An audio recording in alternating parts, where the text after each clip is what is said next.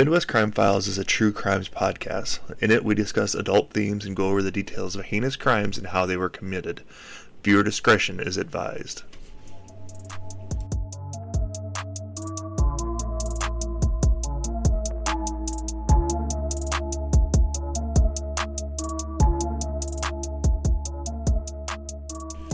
Welcome to the Midwest Crime Files. I'm your host, Gina. And I'm Chris.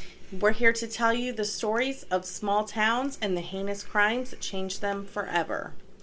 Today's story brings us to Indiana. And this story is very disturbing for a lot of reasons. First and foremost, when somebody commits a heinous crime such as murder, we expect our criminal justice system to protect us from these individuals, hold these people accountable, and protect society from any further wrongdoing. That doesn't always happen, though.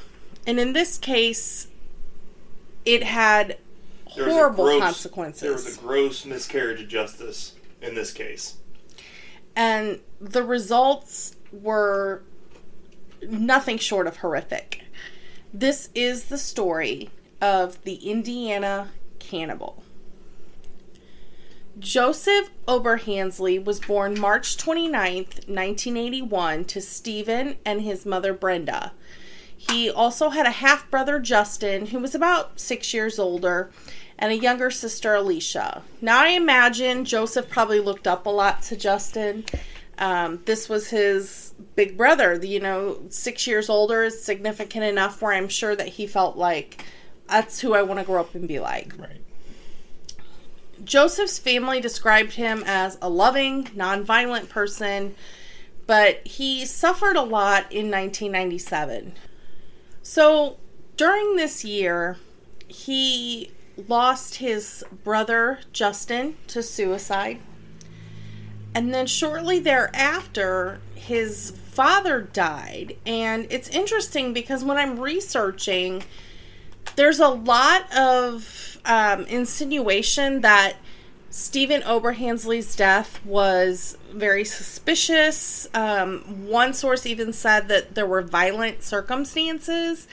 The Desert News called it a suspicious death and a suspicious overdose. So it's really unclear exactly what happened, but it certainly seems like it was a little sketchy situation. Right. And as a result, Joseph suffered greatly. His mental status seemed to deteriorate. He seemed to be very depressed. And at this time, he's living in Utah.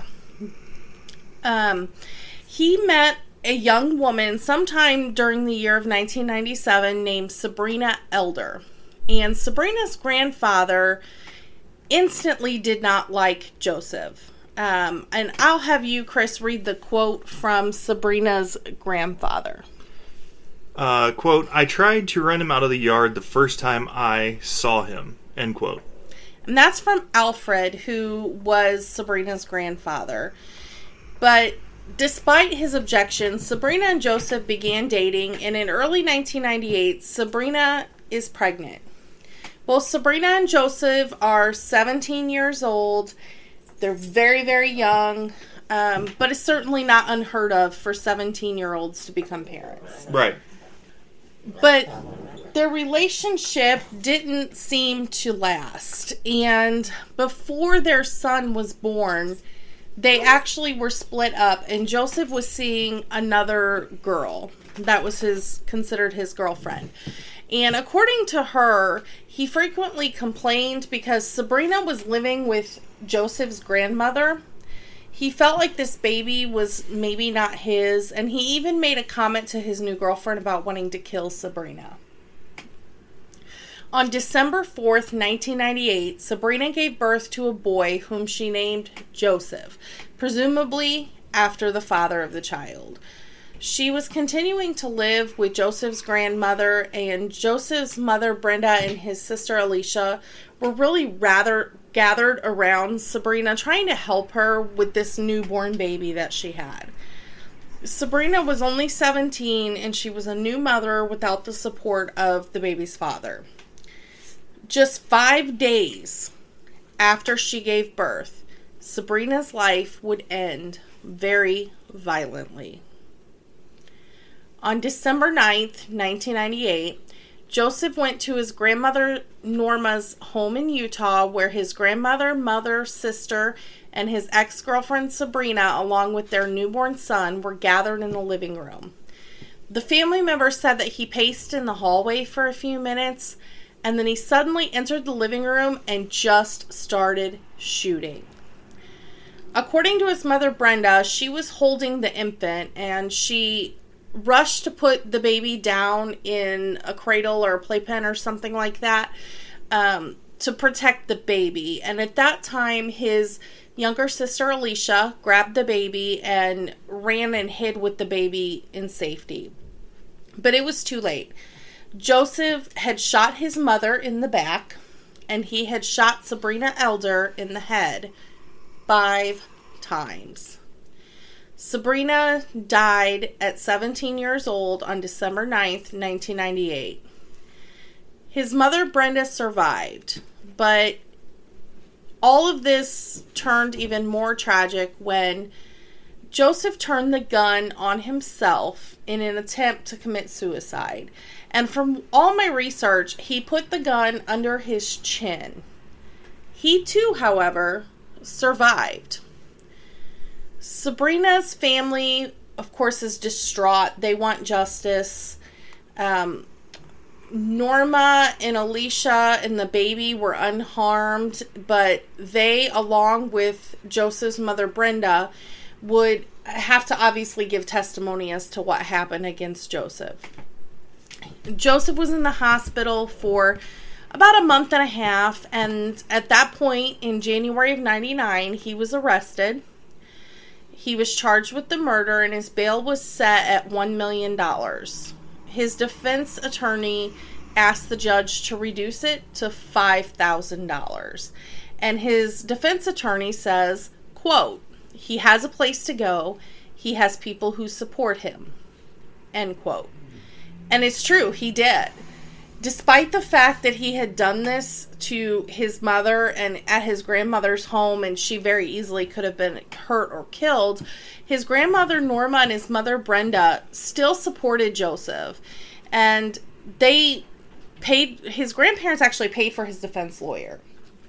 And what they said was they felt like he would not have done this had he not suffered his trauma with his losing his brother and his father. The judge in the case ruled that it was okay for a material witness to finance the defense. And I'll have you read the quote from the judge. Quote, "There's nothing that strikes me as being inappropriate about having a material witness finance the defense." End quote. So I don't know the legalities of it all, especially in 1999, but I find it really hard to imagine that the key witnesses in the trial are financing the defense. It seems like a very much a conflict of interest. Very conflict of interest for that. It just doesn't seem appropriate to me. So, despite the fact that the judge allows his family to both testify against him and finance his defense, he doesn't reduce the bond, at least not at this particular time. And what the judge says, I think, is just spot on. He says, quote, "This is a heinous murder. If I were a citizen, I would be concerned about the freedom of the alleged perpetrator," end quote. And I think that's completely correct. Like, how inappropriate for somebody that just gunned down his family to allow him to go on a $5,000 bond. Right. But by June of 1999, Joseph was actually released without any bail. He was released to the care of his family and on home confinement pending his trial. Although his family, including his mother, his sister, and his grandmother, testified at pretrial hearings, the jury would never hear this case. In January of 2000, Joseph Oberhansley pled guilty to the lesser charge of manslaughter for killing Sabrina and attempted murder for shooting his mother. Both are second-degree felonies. Prosecutor Paul Parker said that he didn't think he could get a conviction for first-degree murder because of Joseph's severe emotional distress. It's just kind of crazy to me. Like, he gunned down a family. He killed a 17-year-old girl who had just given birth to his child. And it's manslaughter and attempted murder. And basically a slap on the wrist. His defense attorney said, quote, "This was not an intentional act. All of the stressors involved in Joseph's life at the time led up to this. It is likely that outside of those factors, this never would have happened." End quote. Now, this is the next thing that the defense attorney says is something that I believe is funny as hell, and like this was a reason to get him on a lesser, to make him plead to the lesser charge. That quote, "The injury he sustained actually has had a beneficial effect because of the portion of the brain that was injured." End quote. So basically what the defense attorney is saying is, yeah, he shot himself, but when he did, he shot the part that had all the issues going on. Yes. Shot the evil right out of his brain. So he shot the evil right out of his brain. Because brains aren't, elastic and plastic and can't be molded and, recover things. But yeah, let's just give him a lesser charge because he shot that part of himself out of himself.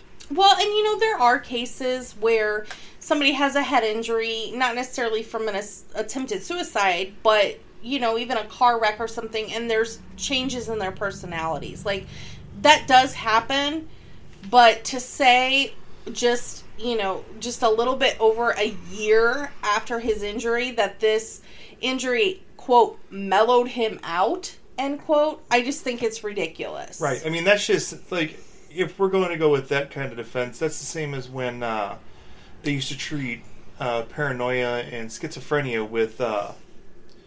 what was it called, babe? A lobotomy? Yeah, a lobotomy. Because, we knocked that... essentially, made the person brain dead, But that wasn't the case with him. He still had memories of everything that was going on. Like, he didn't forget any of this stuff. It didn't really change his personality. What they're saying is that, he just, shot part of his prefrontal cortex off, and that one part that was the part that made him evil. Well, and I'm sorry, but to say that this never would have happened without stress, don't get me wrong. I work as a hospice nurse. I see complicated grief every single day, and it's a very real thing. And do I think he was probably suicidal? Yeah, I absolutely do. And his big brother just committed suicide like a year earlier. So, I feel like he probably was suicidal, but I don't buy that this compound stress was enough to justify him killing someone. Right. That's where I have a problem. It's fine to say he had severe emotional distress, but this was a year and a half almost after his brother's suicide and his father's death, and he made comments to his, at the time, girlfriend that he wanted to kill Sabrina. He didn't think this baby was his. He resented the fact that she was living with his family. I honestly don't think this has anything to do with grief. I think this had everything to do with he's 17, he doesn't want this responsibility, and for whatever reason, he's pissed off at this girl, and that was that. Right. I think he was probably upset with his family, too. That's why he shot them, too. In March of 2000, Joseph was sentenced to 15 years in prison for the manslaughter charge and 15 years for the attempted murder charge. The family of Sabrina Elder asked that these sentences run consecutively to keep him in prison for 30 years. But the judge ruled that they would run concurrently. The sentencing was a tough blow to the family, and Sabrina's grandfather said, quote, "He's going to get out in 5 to 7 years and do it again," end quote. At the sentencing hearing, Joseph did say that he regretted his actions, and I'll let you read his quote. Joseph stated, quote, "I'd give my life for hers. I will take responsibility for my acts, not only today, but every day until I die," end quote. So it seems like, all in all, everybody kind of blew this up to this is a young kid who made a horrible mistake, and, you know, yeah, it was wrong, but he's 17 and he went through a whole lot of emotional stuff, plus he shot himself. But he's mellowed out now. I don't believe that there was any justice served, though. No, and neither did Sabrina's family. Well, and that's the thing. Like with the grandfather, you know, and the family Satan, that they wanted it done consecutively and not concurrently. You know, I don't get how two different charges, if like, oh yeah, we're just going to, you get 15 years for this one and 15 years for this one, but we're just going to combine them, and you're just going to run it all, like, you just get 15 total. Like, it's an interesting part of our justice system in the U.S. Right. And from like this being our 9th episode now, like, I've noticed that our justice system sucks sometimes when it comes to this kind of thing. There's definitely some room for improvement. Right. That is for sure. And when, you know, if you thought that part of the story is disturbing, we're just getting started. Right. I mean, the things that he does that we're going to tell you about in the next portion, it's unbelievable. Unfortunately, Sabrina's grandfather, like, he wasn't wrong. He wasn't wrong. In July of 2012, 12 years after he started his sentence in Utah, the parole board met and they wanted to determine if Joseph should be granted a second chance at freedom. Believe it or not, his mother, Brenda, advocated for his release despite the fact that she was one of the victims. Once again, this is one of those cases where I don't get how... Okay, I understand family. I love my kid. And Gina and I have had this discussion while she was writing this case. That, yes, I will love my kids to death. But damn it, you shoot me in the back... I'll love you from a distance. Exactly. I'll love you while you're in prison. Like, you're going to serve your sentence, whatever it may be. And then if you get out, then maybe we'll talk. If I'm still not pissed off at you for shooting me in the back. Right. And she told Wave 3 News that, quote, "I think drugs had a lot to do with it," end quote. Sabrina's family advocated for her justice, and they asked that Joseph Oberhansley serve his entire 15-year sentence. Joseph claimed the bullet that he put in his own head had mellowed him out and argued that he was a changed man. And believe it or not, he was granted parole. Not only was he granted parole, but he was permitted to leave the state of Utah. He was given special permission under an interstate parole program to move to southern Indiana, where Brenda, his mother, was now living. And within a year of getting out of prison, Joseph would find himself in trouble again. And this is where the justice system has failed on numerous occasions with just this one case. The police were called in March of 2013 for a fight at an apartment above a bar. When they get there, this woman is hysterical and she says that there's a man killing her boyfriend. They go into the bathroom and they find Joseph Oberhansley completely in the nude, choking a barely conscious man. Police actually had to tase Joseph not once, but twice to get him off this man. So when they start digging in and finding out what is going on, apparently Joseph went home with this woman from the bar, was having sex with her when her boyfriend came home and started beating him in the head with a baseball bat. Joseph did have a wound to the back of his head, lends some truth to this claim. He also said that he was robbed by the couple, and there was apparently evidence to support that as well. Regardless, they took him to Clark County Jail, and they charged him with aggravated battery, strangulation, and resisting law enforcement. Which should have revoked his parole. Yes, it should. And in all of my research, it seems like there's some conflicting information. The Indiana parole officer that was assigned to monitor Joseph claims that this was reported back to the Utah Parole Board. The Utah Parole Board says we were never notified of this. So, within a year of getting out of jail on a manslaughter and attempted murder charge. He is choking someone nearly to death and had to be tased twice to get him off, and resisting arrest from police. It's just crazy to me that he did not go back to prison, but he didn't. In fact, his grandfather bails him out of county jail. $1,000. Somehow he fell through the cracks, and Joseph was being supervised by this parole officer, like I said, in Indiana, that was supposed to be communicating with the Utah Parole Board. But not only that infraction, but in May of 2013, he was also charged with a speeding infraction that should have been reported. And the Utah Parole Board, again, says they were never notified. The Indiana Parole says, yes, you were.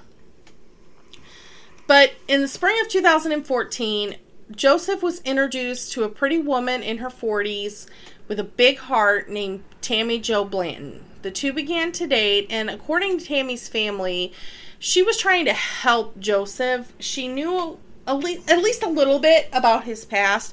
She knew that he had been in prison. Don't really know if she knew what he was actually in prison for, though. Correct. Like the whole shebang. Yeah. Chances are she probably didn't know everything, at least not at first. Friends of Tammy were instantly concerned when they met Joseph, and one of her friends actually told a news outlet in 2019 that the first time she met him, she got, quote, a terrible gut feeling, end quote. She went on to say that Tammy was a very independent person, but within weeks of starting to date Joseph, there were just red flags popping up. They described Joseph as very controlling. They claimed that he tried to isolate Tammy, that he had a horrible temper. So apparently this gunshot that mellowed him out didn't mellow him out quite as much as he claimed. It quite possibly did the opposite. On July 21st of 2014, Joseph led police on a slow-speed chase that started in Jeffersonville, Indiana, which is southern Indiana where he was living, and ended in Kentucky. He was charged on the 23rd with criminal recklessness and resisting arrest. Now, that's 3 different incidences. 1 for speeding, 2 of them were resisting arrest, evading police, and then you had the strangulation. Like, there's so many things that I don't know how he wasn't in jail on Indiana's terms. Right. At this point. Like, forget even being a parolee. Like, how are you not in prison with the charges that you had already? Something. Anything. And mind you, this is 2014. He just got out on parole in 2012. Right. We're not talking about a long period of time where he was well-behaved and well-mannered. Well, he just instantly went back to being a shit. Yeah, and once again, it's 2014. It's not like this is like in the 80s or 70s where communication was done through, phones, faxes, and like snail mail. Right. Like, this is like prime time internet. Like, we've got AOL, like, hell, we have more Facebook Messenger. Like, we've got ways to communicate that are instantaneous. And for some reason, all 3 of these different instances never made it to Utah. Right. Well, and not to mention the fact that it was interstate. It's not even Indiana at this point. It's Indiana and Kentucky. Like, how do you rack up charges in multiple states while you're on parole and it never get back?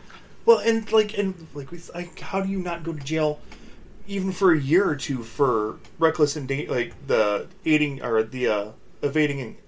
It's insane. So, in early September of 2014, Tammy Jo and Joseph's relationship started to really deteriorate. So, Jo was being very controlling, possessive, and jealous. Tammy was losing her patience with him, but she had a really kind heart, and her family really felt like she just wanted to help him and tried to make him better. And, this happens all the time. Women think that they're going to change a man. And I think that's what she was hoping for, that she could help him calm down. So at some point in time, Tammy and Joseph go to a company picnic. And afterwards, they go back to Tammy's house, and Joseph apparently raped her. And we know this because she told friends and family members about it. But she declined to press charges because she didn't want him to go back to prison. However, she was done. Relationship over. She changed the locks on her home. She threw all of Joseph's stuff out, and she ended the relationship. It's just crazy to me. You know, I understand being a kind person and wanting to give people a second chance, but with everything that he had done, and this just got another thing that just kind of got slid under the rug. On the morning of September 11th, 2014 at 3 a.m., police received a 911 call from Tammy's home. Tammy claimed Joseph was trying to break in and she wanted him to leave. So police come and they find Joseph, and he's there and he's outside the home and very clearly trying to get in the house. And they ask him to leave and he agrees. And they leave. This is now the fourth run-in with police in less than a couple years that this man has had that were aggravated and aggressive crimes, and nothing was done. Like, I don't understand why they didn't arrest him. Like, did the I want to know, did the police in this hometown, did they know his past? Did they know that he was on parole, and for what he was on parole for? Like, there has to be some kind of talk between Utah parole in the town that he's living in, that, like, hey, this is a dangerous man. You know, he was a danger, like an aggressive criminal. But he killed the dangerous part of his brain with the gunshot, remember? Right. It's insane to me. In this, 2014 is, what, 7 years ago? Yep. I mean, we're not not even, like 6.5. We're not even talking about a long time ago. And the whole thing is crazy. Like, what we know about domestic violence and what we know about he's trying to break into her house. She's calling 911 because she's scared. I can't figure out why they didn't arrest him. I don't know if Tammy told them not to or what the situation is, but I would find that hard to believe because reportedly the night before she had actually stayed with a friend because she was scared of Joseph. So it's just insane to me. And not arresting him at 3 a.m. would prove to be a fatal mistake. Did Tammy say something to the police? Like, if you can just get him to leave. Right. That'll be enough. And that's what I don't know. That's one of those things that we'll never know. It just seems crazy to me that somehow he still slid on another infraction. Right. So, allegedly, Joseph left and he went back to his mother's house and he was complaining to his mother that Tammy changed the locks and how the police always seem to take the woman's side in such cases. And soon after, he left his mother's house again. At this point in time, I don't know this lady, and perhaps she has very good intentions and really had no idea what he was doing, but I wonder what her knowledge of his mental state was when he left the house again. Later that morning, Tammy did not show up for work. This was very unusual for her. She was a very punctual person, and if she wasn't going to be at work, she always would call. So friends and coworkers started to call her, and one of the coworkers would later say that when she called, Joseph answered Tammy's phone, but this person knew that Joseph and Tammy were no longer together and that Tammy was afraid of him. So they called the Jeffersonville Police Department and they asked them if they could go by Tammy's house and do a wellness check. A different set of officers were now on duty, and they arrived at Tammy's house about 10 a.m. on September 11th, 2014. A man answered the door and identified himself as Joe. The officers, not knowing there even was a call at 3 a.m., were still concerned because they noticed there were signs of forced entry to the back door, and that Joe, who would later be identified as Joseph Oberhansley, had blood on his hands and cuts on his knuckles. So they were really suspicious. They insisted they're coming in the house. Inside the home, they found a lot of blood. Police described this crime scene as worse than a horror movie. They noted that the bathroom door appeared to have been kicked in, and inside the bathroom, they found a bloody tent in the bathtub. And when they lifted the tent, they found Tammy. Tammy was found deceased in her home around 10 a.m. on the morning of September 11th, 2014, just 7 hours after she called the cops for him trying to break into her home. This crime was so beyond brutal. The injuries to Tammy's body were just horrendous. She had large, deep wounds to her head, her face, her chest, and her neck. Her neck had been slashed, and the front portion of her skull had been crushed.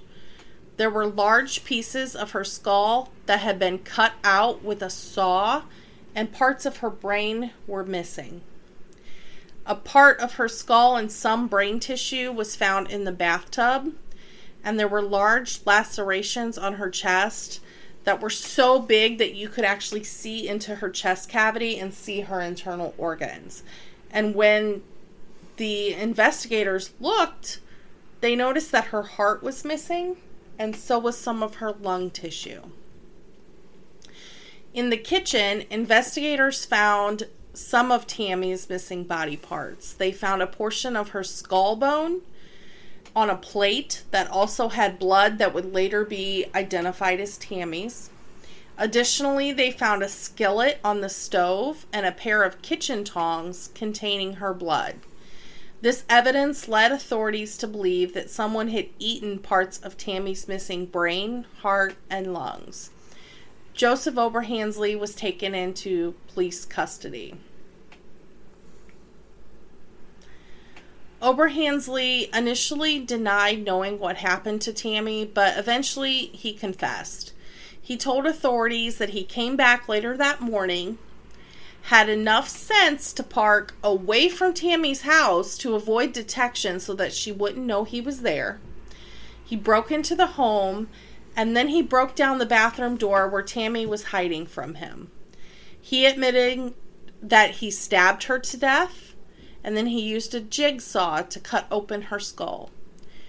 Joseph confirmed investigator suspicions and told them that he ate part of Tammy's brain. First, he ate it raw, and then he cooked another portion in the skillet and consumed it. He also confessed to killing her and eating her heart and a portion of her lungs. A knife was found in Joseph's pocket that contained Tammy's blood and hair. Joseph Oberhansley was officially charged with the murder of Tammy Jo Blanton on September 16, 2014, and was held without bond. Tammy Jo was 46 years old and was a kind, loving person who was forever taken from her family and friends. They celebrated her life with a memorial service on September 17, 2014. That's a sobering part of this story, because as much as this criminal justice system has failed to protect society, Tammy's murder could so have been prevented. But the story doesn't even stop here. In 2017, Oberhansley was found unfit to stand trial. He was sent to Logansport State Hospital, where 3 state psychiatrists reported that he was not competent. He was treated there for more than a year, and in 2018, they determined that he was now fit to stand trial. However, his defense attorneys continued to profess that mental illness was debilitating and was the cause of his actions. They urged him to claim not guilty due to insanity. But Joseph Oberhansley decided he was not going to plead not guilty due to insanity. And he felt, quote, using this defense would admit guilt and is unlikely to work, end quote. Someone that has put enough thought into his defense to say that by saying this, I'm admitting I'm guilty and I don't think I'll get away with it is not insane. Right. In my opinion. Like, you obviously have thought enough about your own defense to know what you feel like is going to get you off and what's not. In exchange for withdrawing the insanity plea, the prosecution agreed to take the death penalty off the table. I don't know how I feel about the death penalty, but if there was ever someone that I felt deserved it, it's Joseph Oberhansley. Right. I mean, this man, since he was 17 years old, cannot be trusted in society, clearly. Right. The prosecution felt like because of the psychiatric evidence and the fact that he was deemed unfit to stand trial, at one point in time, they felt like even if they got the death penalty, it would probably not be upheld. And they're probably right. On appeal, it probably would have been overturned anyway. So, in all reality, was it the right decision? Probably. But it makes me sick that somebody like this is allowed to live another day. Right. The Oberhansley murder trial began in 2019, and on the fourth day of testimony, a friend of Tammy's was providing testimony regarding the abuse Tammy suffered during the relationship. Her friend explained that Tammy didn't call the police on Joseph because she didn't want him to go back to prison. And she also mentioned that Joseph was a drug user. These statements were considered improper because Oberhansley's criminal record was not allowed to be presented as evidence because it would lead to a biased jury. I understand not wanting to prejudice the jury, but I think his criminal history is pretty damn relevant. Well, and like I just looked it up. It says, generally, prosecutors can't use evidence of prior convictions to prove a defendant's guilt or tendency to commit crimes, but they can sometimes use them to question the truthfulness or credibility of the defendant's testimony. And that's taken from nolo.com. It's a legal encyclopedia. So basically, you're right. They don't... I think we should take into account his past, but they can't use that as precedent because it's going to sway the results of the jury in this case. Right. You know? Which, I mean, a lot of times they allow that information in its sentencing, but not during the prosecution portion. So, at this point, the judge has no choice, and he declares it a mistrial. So, 6 years after Tammy's murder on September 11th, 2020... the second trial of Joseph Oberhansley begins. His defense attorneys had attempted again to get him deemed incompetent for trial, but they failed to do so. The trial was, however, switched to Allen County, Indiana, to mitigate the enormous media coverage in southern Indiana.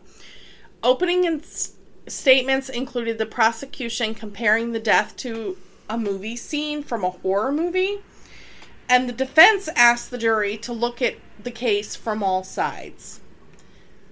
I wasn't obviously in the room when this occurred, and I don't know exactly what evidence they were trying to present, but in my eyes, like, what do you mean you want me to see it from all sides? He broke into her house, admittedly, killed her horrendously, and ate her organs. I don't know. I just don't understand what the defense could possibly mean by look at the case from all sides. Right. A friend and co-worker of Tammy's testified during the first day of the trial that Joseph had answered Tammy's phone that morning. Jurors heard about the 911 calls from her home earlier that morning, and they were shown very graphic and disturbing images of her body. Over the next few days, evidence of cannibalism was presented in addition to Oberhansley's confession. DNA evidence on the dishes, cookware, knife, and saw were confirmed to be Tammy's DNA. Tammy's DNA was also found on Joseph's hands. Nothing like getting caught literally red-handed. Right. Joseph's DNA was found inside of Tammy's vagina, but there were no signs of vaginal trauma. He was also being charged for rape and abuse of a corpse. Tammy's friends testified about the rape and sexual abuse that she told them about. The evidence included the following text messages from Tammy to Joseph. Quote, "You can choose to be in denial about what happened Saturday into Sunday. I won't be in denial. No one, and I mean no one, gets to terrify me like you did Sunday. I will never forget it as long as I live." End quote. Quote, "I don't want to involve the police, but if you leave me no choice, that is what I'll have to do." End quote. And finally, quote, "At the end of the day, I'm taking my life back. I worked too hard to get here. No one will take me down." End quote. And those were the text messages that Tammy sent to Joseph leading up to her murder. The defense wanted you to see it from all sides. They called one witness, and one witness only, and it was Joseph Oberhansley. He testified that he was coerced by police to give his confession, and that he was not responsible for Tammy's death. He explained that he had a brain injury. He admitted to returning to Tammy's house around 4 a.m., but claimed that he saw 2 black men at the home. The jury did not buy this story, and who would? I mean, you're literally caught red-handed, like you said. You've literally got her blood on your hands. You're there in the house with her dead body when police get there. Like, what? I'm surprised they didn't exhume his stomach or pump his stomach once they found, like, the cooking utensils and stuff like that. It's insane. It's insane that he actually, somewhere in his brain, thought that and the jury's going to believe that 2 black guys were there. And, like, what a white guy thing to say. Right. Let's blame it on some black men. And, like, the defense was okay with this, too. Like, they like that was the smoking gun that they were going to use. That, he wasn't guilty of this. It's a bunch of morons. Crazy. The jury didn't buy it. And after 5 days of testimony, they found Joseph Oberhansley guilty of first-degree murder and burglary. They found him not guilty of rape. Joseph Oberhansley was sentenced to life in prison without the possibility of parole. I mean, Finally! I'm glad he finally got life, but, like, it only took someone else dying. It's unfathomable that this was so preventable.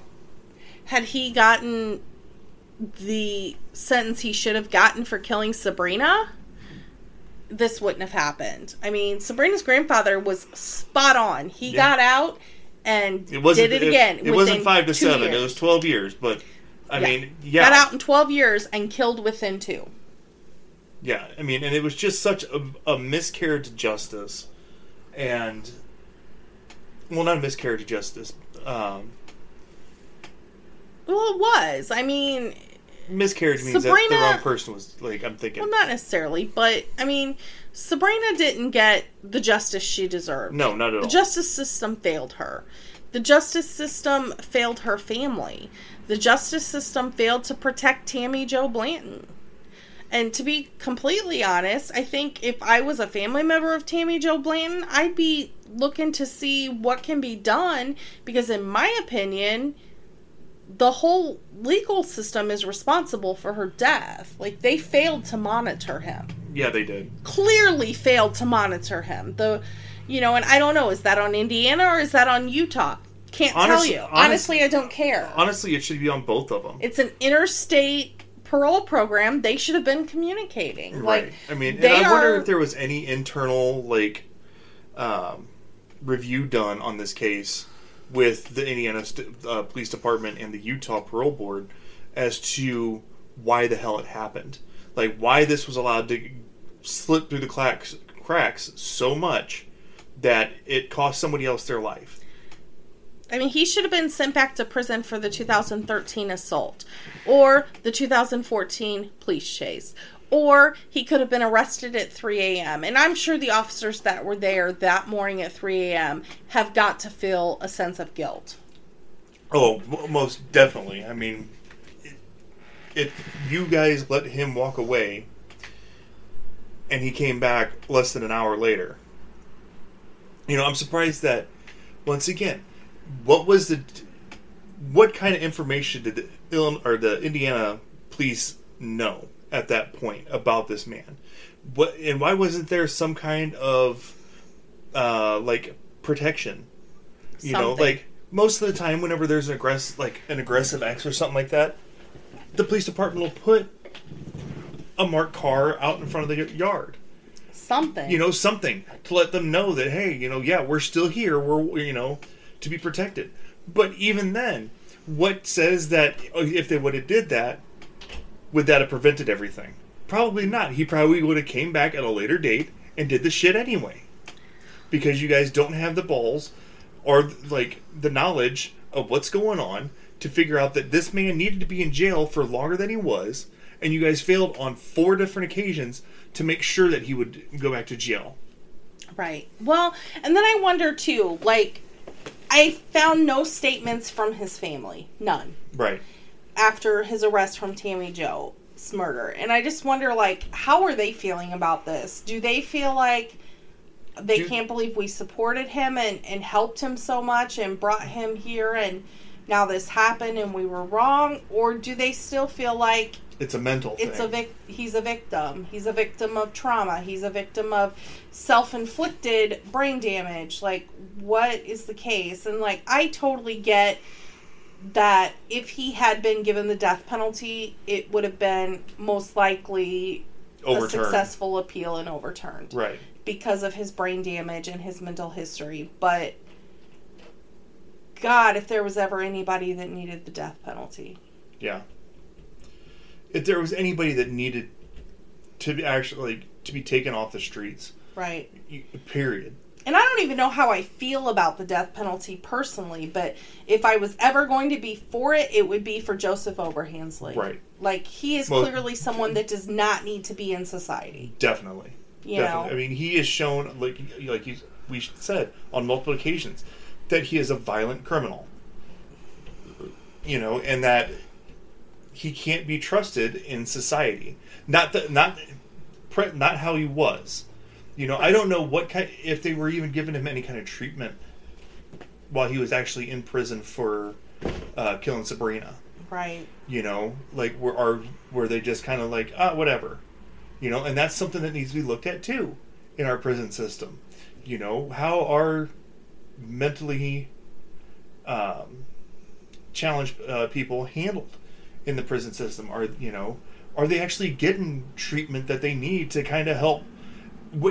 If he was, a victim of his brother and father's deaths, what kind of treatment, what kind of therapy would he need to help get him past that? Yeah. All in all, it was a huge miscarriage of justice, though. Flat out, somebody fucked up, and Tammy paid the price for it. And she didn't have to. Her death was preventable. Right. On multiple occasions. If you want more information about this case and a list of our references, and it's a pretty darn long list, please visit us at www.themidwestcrimefiles.com, and we will be back next week with a brand new story. Yep. If you guys have any questions, comments, smart remarks, just reach out to us. We're on all the social medias, Facebook, Twitter. Just, if you have any questions, let us know. If you have any stories that you want to hear, let us know. I think Gina's got a couple in the pipeline from listeners and readers already that she's working on. But yeah, we love doing this for you guys. We just need more input from you guys. Thanks. Have a good night.